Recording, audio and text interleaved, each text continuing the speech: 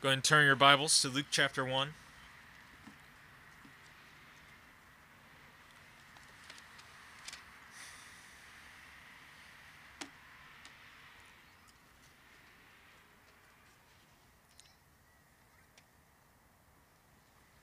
Luke chapter 1.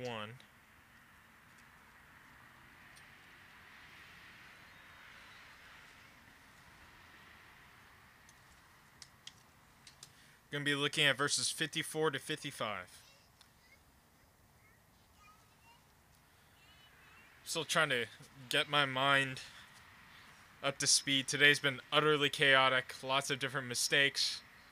A lot of mess, really. I was joking with someone else earlier. God bless this mess. I think at the end of this year, as we start 2021, I'll look back at all the mistakes this year and I'll just think, hindsight is 2020. Anyway, we're going to be looking at Luke chapter 1, verses 54 to 55. Luke chapter 1, verses 54 to 55. And it says this. Mary just hears from the angel Gabriel, and now she's singing out to God in praise in response to what Gabriel tells her will happen with her child. And she says this. He has helped his servant Israel, remembering his mercy to Abraham and his descendants forever, just as he spoke to our ancestors. Let's pray.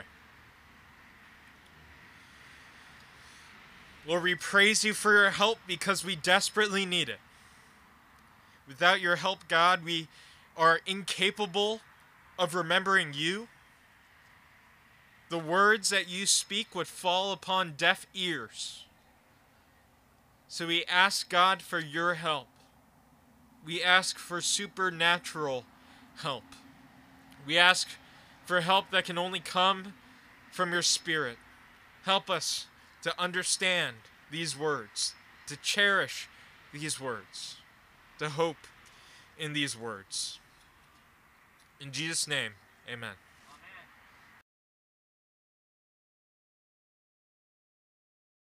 Dad promised me he would teach me the guitar when I turned 13.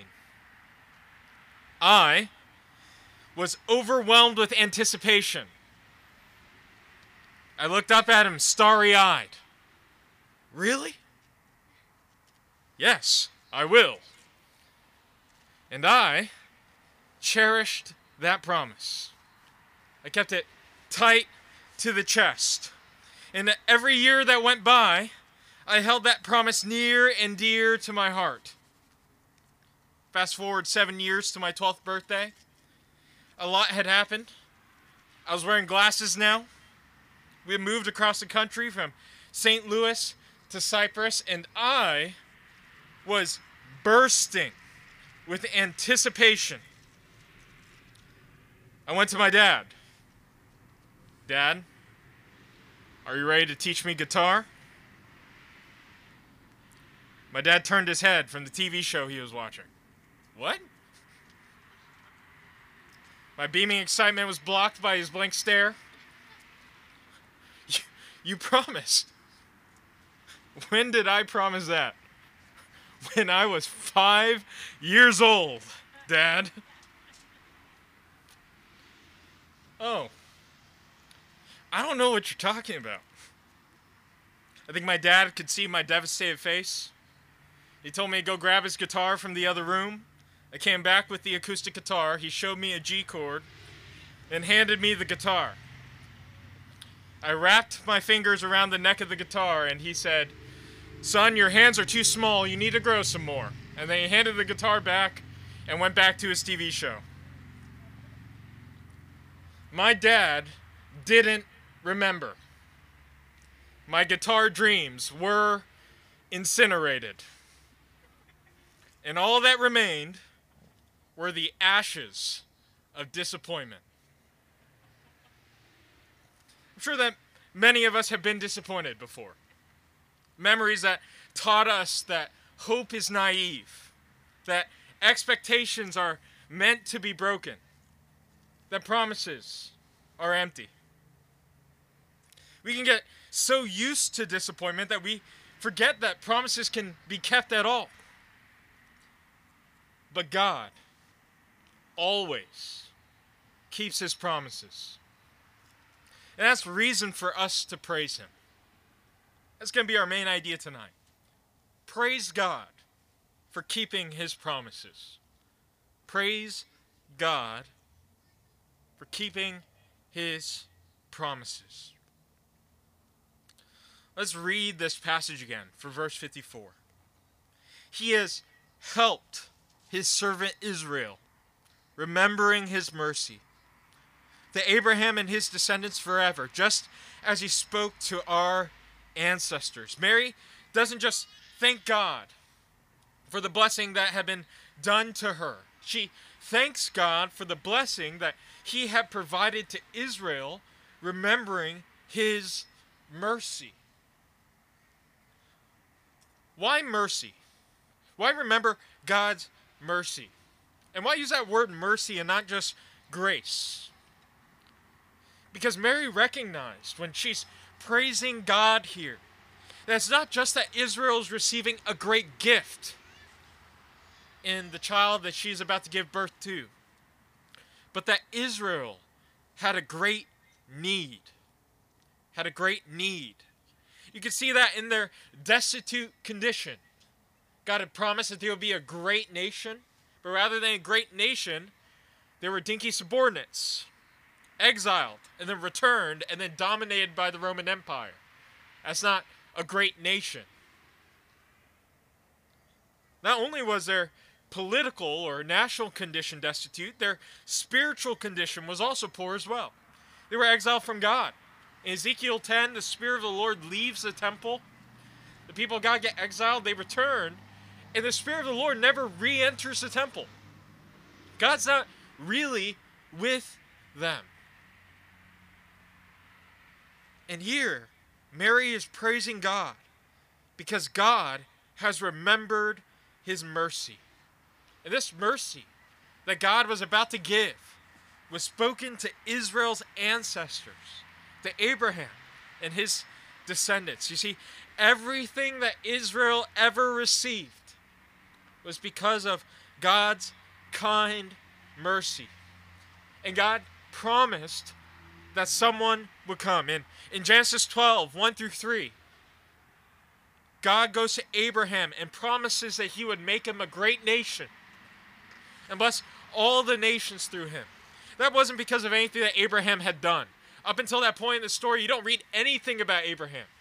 Abraham's just a dude in the land of Ur, son of Terah. And then suddenly God just speaks to him. We don't know who Abraham was, what he did. We just know that he's a guy that God spoke to. But God looks at an old man with no legacy, no children, and offers him a promise that's beyond his wildest dreams. That he would make him into a great nation. That he would bring him to the land that God sends him to. That through Abraham, all the nations of the world would be blessed. Fast forward 1,000 years to David. A lot has happened. Abraham's offspring, Israel, becomes a nation. But instead of obeying God, they disobey him and become a rebellious people without direction. And God, in his kindness, fulfilling his promise to Abraham even thousands of years later, raises up a king for his people in the person of David. And God promises to David in 2 Samuel 7 that he would establish his kingdom and raise up a descendant that would establish his throne forever. God had already taken this young shepherd boy, who really was a nobody, and turned him into the king of an entire nation. And David hadn't done anything up until that point to earn God's favor. But God looked at that young man with no expectations and offered him a dynasty, a promise, beyond his wildest dreams. Fast forward 1,000 years to Mary. A lot has happened. Instead of an everlasting kingdom, David's grandson splits the kingdom in two. Both halves struggle with sin and disobey God, and then different nations come and overtake the kingdom and exile God's people from their land. And so God sends prophets to rebuke his people for turning away and disobeying him. But with his rebukes came a promise that God would restore his people. That son of David that God promised would still come. And so the people gazed, starry-eyed, towards the future. O come, Emmanuel. Ransom captive Israel. Generation after generation, waiting until Mary. And suddenly an angel appears before Mary and speaks to her. Read with me. Turn back to verse 30 of the same chapter. Gabriel appears before her. Then the angel told her, "Do not be afraid, Mary, for you have found favor with God. Now listen, you will conceive and give birth to a son, and you will name him Jesus. He will be great and will be called the Son of the Most High. And the Lord God will give him the throne of his father David. He will reign over the house of Jacob," being Israel, "forever. And his kingdom will have no end." What is this angel saying to Mary? Gabriel is telling her that all of God's promises, all the things that Israel had longed for, all the things that David had longed for, all the things that Abraham longed for, God remembered. God was going to come through on everything that he promised. And he was going to do it now. I mean, that's a reason to sing. And beyond anything that they can fathom, God was going to come through in ways beyond their wildest dreams. If you're not a Christian, this is the gospel. God himself was going to take on flesh and become a man. This son of David was going to be God the Son, who would become a man and dwell amongst his people. We don't celebrate Christmas because we like the thought of a cute baby in a food trough. We celebrate Christmas because life is dark. Because of our own sin, we've been cast out of the presence of God. We've all been stained by the curse of sin. Outside of God's goodness, there's only darkness and disappointment. But God looked upon our destitute spiritual condition and made a promise. He made it to the first couple on earth and to the rest of humanity that someone would come from the seed of the woman, from the line of Abraham, from the line of David, that would eradicate the darkness, that would put us in right standing with God. And God was about to fulfill that promise beyond their wildest dreams. God wouldn't just fulfill their promises, he would come down himself. God the Son took on flesh and became a man. The man that they had longed for wasn't just a man. Jesus would be the God-man. He lived the perfect life that we never could. He never sinned against God. And with every day of his life, he fulfilled promises that God had made centuries ago. And in fulfillment of God's promise from the beginning of creation, Jesus died on a cross, bearing the judgment that we deserved, redeeming us from redeeming all who would turn from their sin and turn to him. And he rose from the dead 3 days later, declaring victory over sin and death. Jesus fulfills all of God's promises. If you don't have this hope, I urge you to turn to Jesus. Ask him to save you, and you will be saved. We would love to talk to you more about trusting in Jesus. Talk to anyone around here. Friends, maybe this year has been filled with disappointments and mistakes. I have good news for you. God remembers his mercy. Christ was born. Maybe all you see around you is darkness. I have good news for you. God remembers his mercy. Christ is born. Jesus demolishes all of our expectations of disappointment because Jesus was born.